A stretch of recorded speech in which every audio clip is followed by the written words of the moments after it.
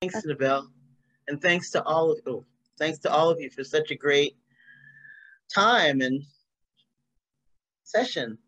I feel restored. And now I want to introduce briefly our night's keynote speaker. So when it comes to transformation and being radical, I think our next speaker might be able to give us some idea what that's about. Ajamu Baraka is from Chicago and spent time as executive director of the Human Rights Network, I think so. You're gonna have to correct me, Ajamu, because I may have gotten it wrong. Also done lots of international organizing and founded Black Alliance for Peace.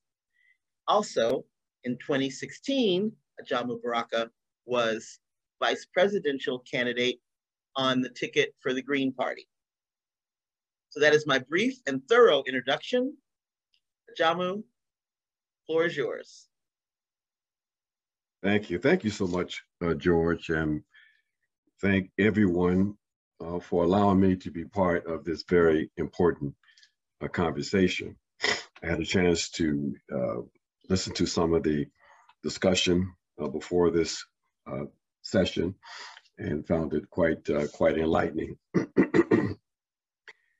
You know, this is in fact a very important day, as we have already said a few times. You know, one of the things that I take away from the Supreme Court decision today was that it was in fact a reminder of the precariousness of the situation that we are facing here in this country as it relates to our fundamental democratic and human rights.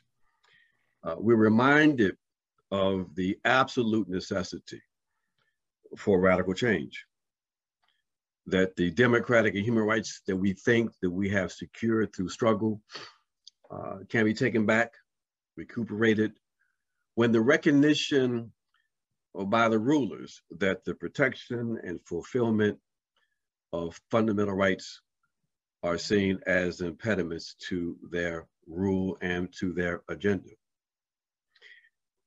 You know, I heard a few people allude to Loretta Ross, and I thought about her a lot today also, because in this decision today, Roe v. Wade, I remember the cutting edge work that Loretta was and still is involved in.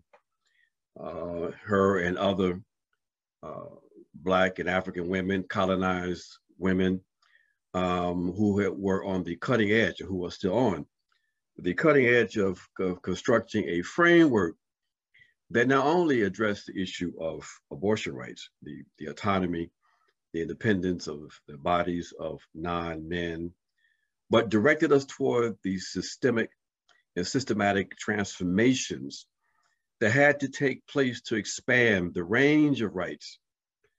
And that framework, we all know, is the framework of reproductive justice. We're reminded of that again, because when you have a situation where we are able to exercise rights in their fullest sense, when there is in fact real sovereignty of the people, when power resides with the people, then the people are not going to turn on themselves. And that's why it's very important for us to understand that no matter what areas of work that we are engaged in, the ultimate objective has to be the transformation of society, which means the building of independent political power. So I'm going to be quite concrete in my language this evening. I think this is the period in which it's precise and perhaps maybe even simple as we can be in identifying the issues that we are facing and collectively examining possible solutions is exactly what we have to do. You know, this assault today reminded us also of another snatching back of rights that took place in 2013 when the Supreme Court reversed or eliminated the preclearance for the Voting Rights Act. All of these things, again, remind us of where we need to go and what we need to do in terms of building an opposition. So I want to share how we might do that and do that by a brief examination of the approach that we take in the Black Alliance for Peace. And that might resonate with the work that you all are involved in here and in your other places, because we all know we wear multiple hats in this struggle in this country. And it speaks to what I'm going to share, what we think needs to be done in terms of the focus on structural change and the absolute necessity for building power in order to realize that structural change. We are informed in the Black Alliance of Peace by a commitment to radical change. Someone said earlier that they felt that peace was everything. I think George said that. And in some ways, it really is. But it is the understanding that peace is arrived at as a consequence of struggle when you live in a society and in a world where you have some social forces that are committed to chaos, structural violence, war. The desire for peace has to go beyond just a desire. It has to be informed by an understanding that in order to be able to realize peace, again, you have to have real fundamental change. That perspective is what we refer to as the Black radical peace tradition, that we believe should inform how we look at this question of peace. And let me explain why. We say in the definition of the Black radical peace tradition that peace is not the absence of conflict, but rather the achievement by popular struggle and self-defense of a world liberated from the interlocking issues of global conflict, nuclear armament and proliferation, unjust war, and subversion through the defeat of global systems of oppression that include colonialism, imperialism, patriarchy, and white supremacy. Again, that we say and we see that the achievement of peace comes about when one identifies the issues that undermine peace, and that those issues are primarily structural. So those global systems of oppression, colonialism, imperialism, patriarchy, and white supremacy. The other interconnected framework that informs our work is the people-centered human rights framework. And the people-centered human rights framework is a framework that says that people-centered human rights are those non-oppressive rights that reflect the highest commitment to universal human dignity and social justice that individuals and collectives define and secure for themselves through social struggle. Both of these frameworks developed in the immediate years after the Second Imperialist War, or the war we refer to as the Second World War. And this framework is a framework that guided the Black radical work that took place in those post-war years, and the work that we embrace in the Black Alliance for Peace. So this is what we say has to inform how we see the world and how we address these issues. And we say that because we believe you have to identify the issues clearly. The people-centered human rights framework, for example, proceeds from the assumption that the genesis of the assaults on human dignity that are at the core of human rights violations is located in the relationships of oppression. The people-centered human rights framework does not pretend to be non-political. It is a political project in the service of the oppressed. It names the enemies of freedom. And we say that the main enemies of freedom today on this planet is the Western white supremacist, colonial, capitalist patriarchy. We're clear about that and make no apologies for taking that kind of position.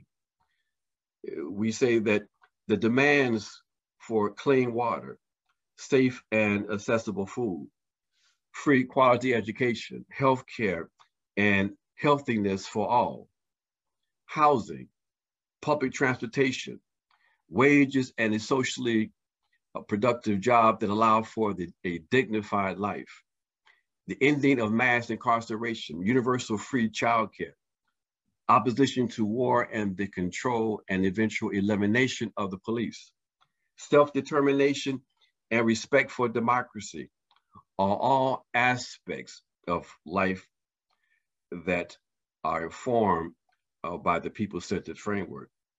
It is a position that says, again, that the people-centered human rights that we identify can only be realized through a bottom-up mass movement for power, the process of building political power. So we say there can't be any ambiguity, especially at this critical moment in history. With the ruling class, the rulers desperately attempted to try to maintain their hegemony and the quite obvious position they have taken that they are prepared to utilize and have used a military first strategy to maintain their hegemony. So we say that when we approach social struggle at this particular moment, we have to ground ourselves in an understanding of the context. We say that the context determines the strategy.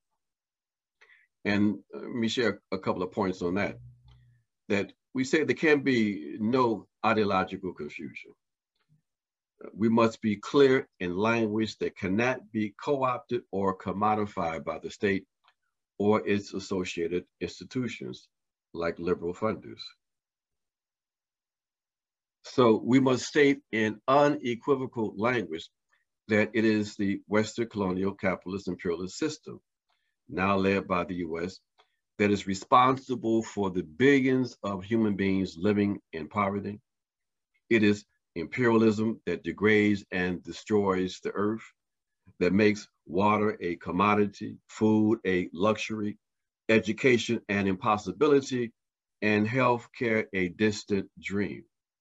It is the rapacious greed and absolute disregard for human life by imperialism that drives the arms trade, creates human incarceration into a profitable enterprise, and transforms millions into migrants and refugees because of war and economic plunder. So we have to be clear. We have to be clear that the struggle is for power and not reform. Reformism is important, but it cannot be the end point. It must be seen as a path toward fundamental social transformation.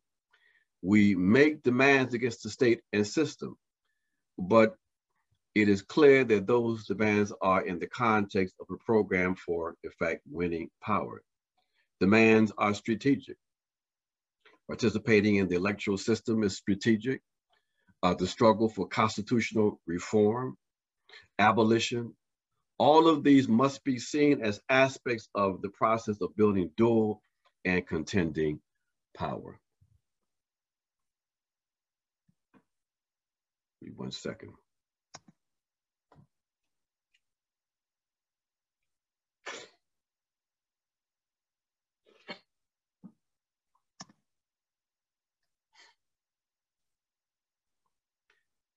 So my friends, that's where we are at today, in my opinion, that we have to um, ensure that we understand that this moment that we're in, this historical moment that we're in at this time is fairly unique. We are at a critical period where we are in a transition from one social system to something else not yet completely known, and definitely not yet named. But it's quite clear that the old is going out. It's quite clear that the rulers can no longer rule in the same way. It's quite clear that millions of people around the world have determined that they want change, that they are no longer ready to accept living as subhumans, having their dignity assaulted, being subjected to subversion and war. They have decided that they are going to transform their conditions and in the process transform themselves. It is imperative that we understand, those of us in the West, at the center of empire, that we have a responsibility not only to ourselves, but a responsibility to the millions of people who are negatively impacted by the policies and behaviors of this state, this settler colonial state, and the states in Western Europe that are its closest allies. We have to understand that if we're going to be able to save ourselves, when it's quite clear that this state that is determined to maintain hegemony through force, that if we don't put a break on those desires, that all of us are facing the possibility of complete destruction. The US state says quite clearly in its national security strategy that it is committed to full spectrum dominance. And that means not only dominating the entire globe, but also dominating its own citizens, the people who reside inside the US. Because in order to be able to have full freedom to exercise this domination, to plunder the people's resources, directing those resources to the military, you have to have a core of support internally. And when you don't have massive support, you have to have the ability to repress. And we see that the repressive apparatus of the state has been strengthening over the last few years. And we're seeing a very troubling move in the last couple of years, last 4 years or so, primarily led by the neoliberal forces that dominate the Democratic Party and which control objectively the state. A move to constrain and constrict thought, critical analysis, and speech. What were supposed to be core liberal principles. But because of the deepening crisis of legitimacy, the rulers have began to create the conditions for popular support for undermining those core values, those core principles. So these folks are serious, and we have to be as serious, and we have to be more serious than they are, because the terms are much more serious for us. That unless we're able to put a break on the policies and behaviors of this state, a state that operates as a rogue state, then we're not going to be able to control the domestic army we refer to as the police. We're not going to be able to avoid the coming proliferation of more conflicts as these states fight among themselves. We're not going to be able to address the critical issues, the existential issue we face with global climate change. We're not going to be able to survive as a species on this planet unless we are able to put a break on the ability of these Western states to threaten global humanity. Now, some might think that I'm being too overly harsh on the West and there should be some kind of balance. Well, you know, I believe that we have to make a distinction between what we see as the primary and secondary contradictions, identify the primary enemies in clear, unambiguous terms. And for us in the Black Alliance for Peace, for example, we say that the primary threat to global humanity is the US, EU, NATO axis of domination. This is the axis of domination responsible for millions of people losing their lives since 1945 in their desperate attempt to try to maintain a global colonial system. These are the states that have been responsible for some of the most horrendous crimes against humanity that we have ever seen in the annals of human history. This is the state that has used a nuclear weapon on a people. This is a state that imposes crippling sanctions on more than 40 nations around the world, not because of any kind of issues around democracy, but because of their desire to control and to undermine competitors, to intimidate people into compliance with their agenda. It is a very difficult thing, my friends, for us to frame these issues in this way, to come to terms with the fact that we live in essence, a ongoing criminal enterprise that's called the United States of America.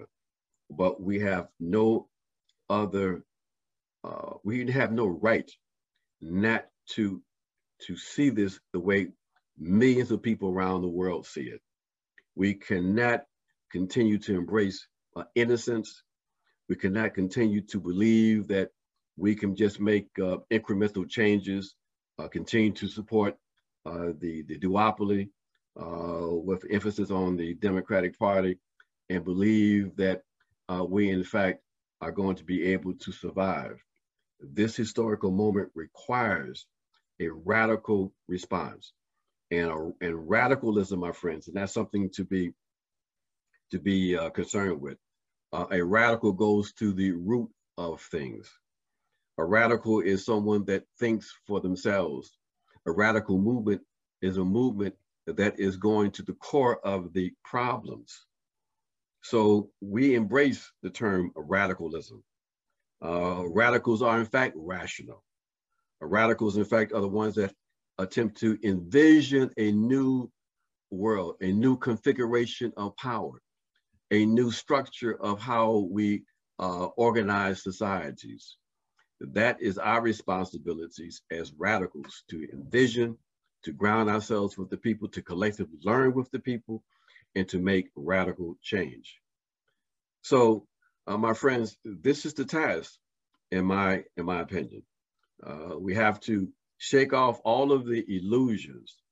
We have to remind ourselves of our relative privilege, even those of us who are poor and working class. We have to make a choice that either we are standing with the forces of change in this world, or we will find ourselves inadvertently often propping up the legitimacy of this dying system and propping up, in fact, objectively, white power. So we have some difficult days, and we have a lot of internal work to do among ourselves to strip away the obfuscation of liberalism, to go to the core, to deconstruct the inner workings of this system, to pull back the veil of obscurantism so people can see clearly what it is that they're up against, but more importantly, for us to offer the potential for a new kind of society, and to help people to understand that collectively, we in fact can build a new society. So this is our task and responsibilities. We believe that is a task that we are up to. We believe passionately that we can bring about radical change. We see that we are part of the majority of global humanity.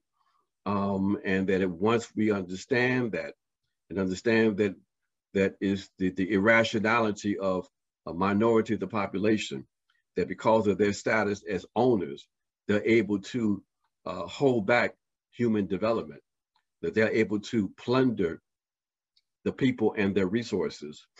You know, until we get to the point where we understand that that is an irrational construction and that has to go in order for us to live, then we will continue to face the kinds of conditions we face today. But I have full confidence that we are making changes. Young people see the contradictions. Young people are embracing new frameworks of struggle, and the possibility of us being successful, of winning, is quite clear to me. So these kinds of gatherings that you all are involved in this weekend, these are gatherings that people are involved in across this country and really throughout the world, trying to come to terms with their objective realities, trying to develop new ways of seeing the world, experimenting with programs that they believe can bring more and more people into the fold of political activity and political opposition. And sometimes it may be rough. We may have disagreements. We may not see things the same, but the process of struggle, the process of engagement, the process of study is something that we have to do. It is our responsibility for those of us who have a sense of what needs to happen, and therefore we have to embrace that responsibility. So I leave you with this, that, you know, we as human beings don't always have the ability to determine the kind of conditions that we are born into. We have no control over that. But what we can control is how we respond to those conditions. Either we go along with the status quo, or we determine that we're going to struggle and we're going to fight, and we're going to change the conditions we find ourselves in. So my friends, that is our responsibility. I hope that over these next 2 days that you are able to strengthen the programmatic work of this formation, this coalition, and that you leave with more clarity and more determination that you came into this weekend with. So again, thank you so much for allowing me to be with you. It's been a pleasure, and I'm hoping we can have some conversation in the Q&A. There's a number of issues we could talk about, from the Summit of the Americas to Ukraine and beyond, that we could touch on. And we can touch on issues that are of vital importance domestically. So again, thank you, my friends. It's a pleasure and an honor to be here.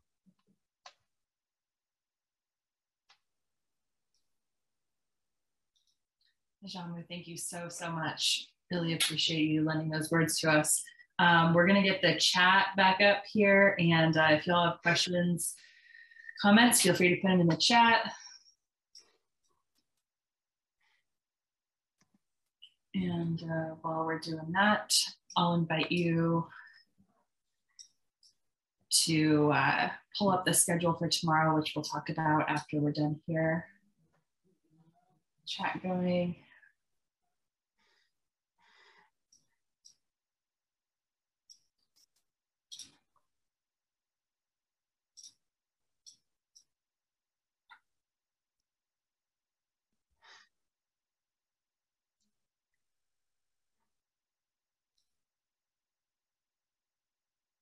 I'll start with a question, if you don't mind. I would really love to hear you speak a little bit about Ukraine and the perspective from the Black Alliance for Peace, if you wouldn't mind starting there. Okay. And I will make it clear when I deviate from the position of the Black Alliance for Peace and talking as an individual. But the Black Alliance for Peace, our position basically is that we are horrified by the situation in Ukraine. on many levels. And the most primary level is that we understand that this conflict could have been avoided.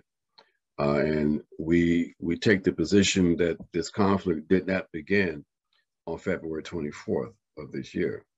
That this conflict started back in 2014, and I don't want to go through all of the details. Some of this is contested interpretations, but we say very clearly that the interference into the internal affairs of Ukraine by the Obama administration that resulted in a series of activities, including what we consider to be a coup in February 2014, and then the subsequent conflict when the people of the eastern Ukraine would not accept the legitimacy of the coup government, and the coup government decided, with the encouragement of the U.S., that they're going to bring their own citizens, Ukrainian citizens, back into line by force. That setting into motion where we ended up today. Coming out of that conflict was a diplomatic off-ramp called the Minsk Agreement. And that agreement was put in place because the military aspect of the conflict was not successful for various reasons, including support from the Russians. But you had a limbo, and then you had the second phase of the conflict that started after 8 years of U.S. military training, persuading the Trump administration to go beyond the Obama constraints. Because they trained, the Obama administration trained forces and provided military arms, but they were reluctant to provide heavy weapons. That was reversed under Trump, and the preparations for a war were in place. When the Biden administration came into power, one of the first things that they did in March of last year was, in essence, to let the young actor in Ukraine know that if the Ukrainians were prepared to reincorporate the Donbass and even Crimea through force, that they would be supported by the U.S. That became strategy. It was objective. It's not something that's conspiratorial. It was talked about and done basically in public, including the strategic agreement that was struck in December of last year, before they decided that they're going to launch the attacks in February. So they put over 100,000 troops along the contact line. They started the probing. The war really started, the second phase of the war started around February 15th. And we know that February 24th, the Russians went into Ukraine. So we are horrified because this could have been prevented. We're even further appalled by the fact that once the conflict started and there were negotiations taking place between the Ukrainians and the Russians, that there was a tentative almost agreement in the latter part of March that would have shortened the war, ensured that Ukraine could have maybe existed as a nation state, that Biden sent Boris Johnson over to see Zelensky and told them, in essence, if you agree or you continue to provide concessions, we cannot ensure your security. So I went into more details than I wanted to, but basically our position is that this has to stop. This conflict has had a negative impact, not only the people of Ukraine and Russia, the people who are dying unnecessarily, but we see the impact it's had on the global economy, with millions of people being negatively impacted by this unnecessary blunder by this incompetent administration in Washington. Well, thank you so much. A couple of questions from the chat. One is, what's the most exciting organizing model or movement you've seen or are a part of working for the depth of transformative change that you advocate? That's a very good question. Well, as many people don't know, I spend a significant time in Colombia. and was a part of, if you will, the successful, the successful electoral win in Colombia. And I'm a close friend with the VP, Francia Marquez, who's I've known since since she was a teenager. And we remind people that what is important about Francia is that Francia is not an individual. Francia is not the what our conception of like these bourgeois politicians in the West, in the U.S. Candidate centered who just show up and present themselves to the masses and say support me. No, Francia's entry point into the electoral process was a result of a collective decision made by the Black community process.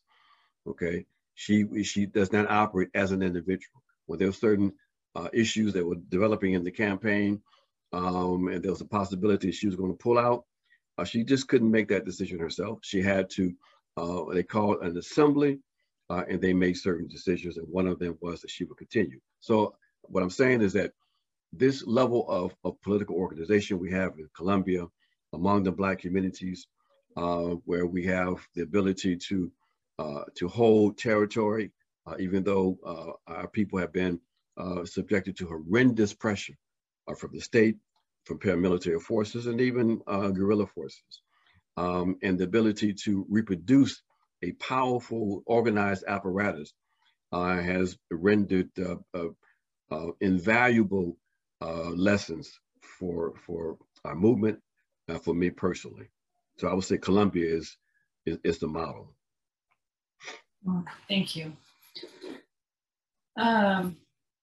Capitalism fails to value work that centers people and ecology. What visions do you have for a different economic system where people and activities that center the well-being of people are valued more? Well, we lay out the analysis of the contradictions of this system, and we lay them out, and then we say, I say quite clearly that these contradictions that we have in this system explains why I am a socialist and why I believe in socialist transformation, why I believe that we have to have a socialist revolution. This system cannot address the needs that we have. It cannot fulfill the need we have for dignity. It has only produced misery. And we have the technological base now where if it was controlled by the people, we have the value system that emanates from socialist principles. We, in fact, could live in harmony with each other, with other peoples, and have the material basis that everybody can live dignified lives. The only reason that we aren't able to do that is because of the control that these parasitic gangsters, these criminals, capitalists have over the masses of the people of this planet, and that will change. Thank you. I'm wondering myself if you would talk about your idea about the role of electoral politics in a socialist revolution. You mentioned that's strategic. Could you talk about that?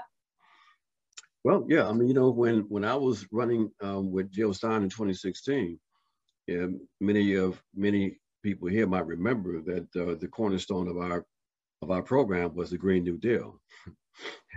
The Green New Deal that got co-opted, and they eliminated a couple of major pieces of it, and all of a sudden it was a brilliant idea. But when we pushed the Green New Deal, for us, the Green New Deal was not an end in itself. It was a transitional program, a program for building power.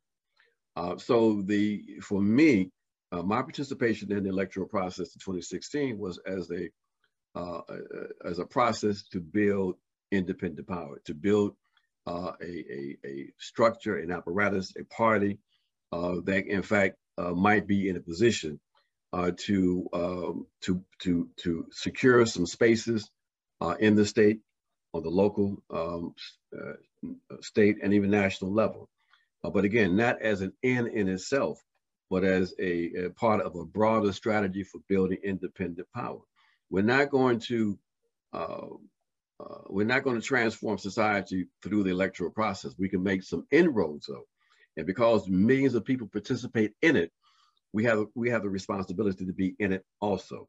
Okay, but we're not going to perpetuate the myth that this capitalist dictatorship is going to just turn over power to us. We know that before they do that, we have a phase of fascism, or new forms of fascism before that takes place, because we've always had fascism here in this settler colonial state. Thank you so much for saying that. There's one comment here in the chat about your comments about the use of the word radical. It says, I can agree to the need for radical reorganization of society, etc. But those are the other folks are the radicals, I think is what I'm hearing. We who want a just and rational society are not radicals, hence I would not consider myself radical. Do you have thoughts about this? Would you like to expand on that at all? Yeah, no, Mike made that comment in the breakout, and I think I understand where he's coming from with that. I would suggest to Mike that you might want to think about this in a different kind of way, because there's sort of an implication that there's a sort of a negative connotation to being a radical.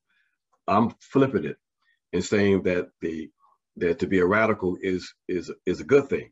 That to be a radical one is in fact attempting to try to come to terms with objective realities and using reason, using rationality, going beneath the surface to the reality that's often hidden, going to the root of things. That's what a radical does, okay? So we want to make sure we don't allow the opposition to define things for us and have us run away from terms and concepts. So I proudly define myself as a radical. It is the bourgeoisie. It is the opposition that attempts to obscure reality, that attempts to keep us on the surface, that wants to define any forces that are in real opposition as the forces that people should be concerned with, shy away from, and even condemn. So, so that term is something we need to maybe look at and think about in a slightly different way. Mike.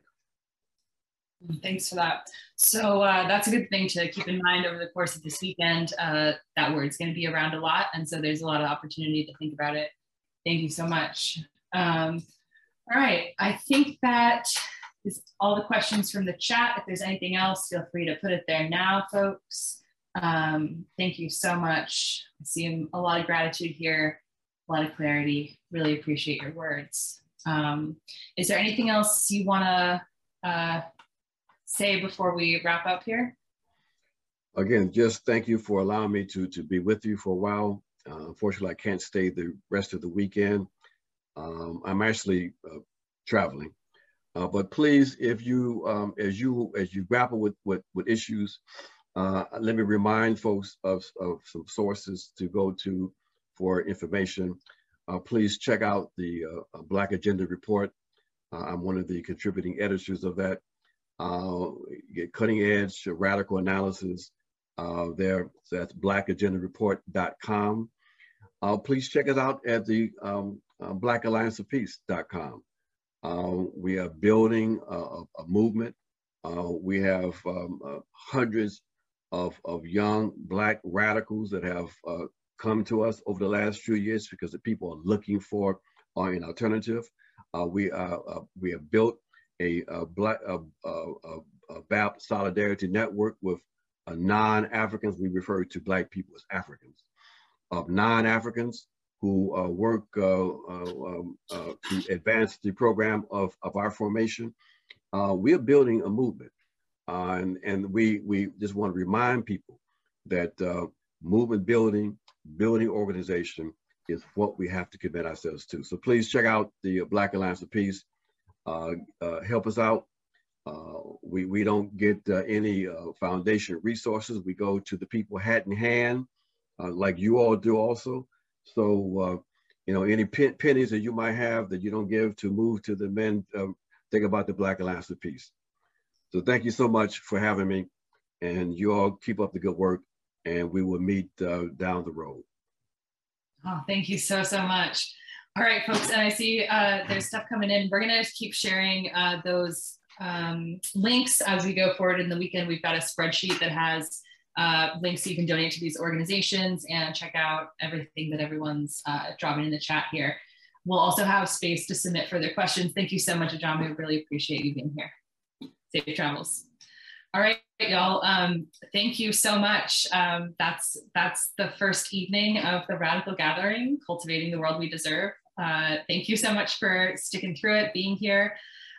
Just a couple of reminders that tomorrow is going to be so cool. So please come back and bring your friends too. We're going to start tomorrow at 9:30 Pacific, 12:30 Eastern. We're going to have really great content, including worker power, land and water protection, just transition, economic solutions. This is your brain on capitalism. Of course, the CARE team is around at the end of the day and to support you throughout.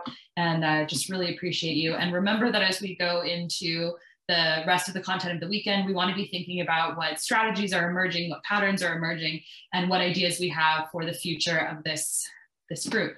So thank you all so much for being here, and we'll see you tomorrow. Have a great evening, everybody.